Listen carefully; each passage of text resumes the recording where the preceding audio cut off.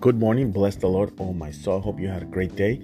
Today we have church Bible study, our youth group's meeting, and we have prayer, dinner at 6, prayer at 6, dinner at 6:30, and 7 Bible study. We still studying about the end times.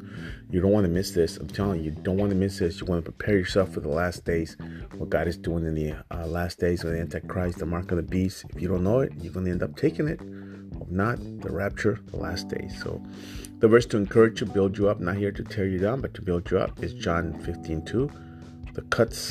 He cuts off every branch of mine that doesn't produce fruit, and he prunes the branches that do bear fruit so they will produce even more. Pruning, the King James says, he prunes. You have a blessed day. Don't be that branch is being cut off, but be the ones that's producing fruit. Produce fruit. God bless you. Have a great day. I'll see you soon.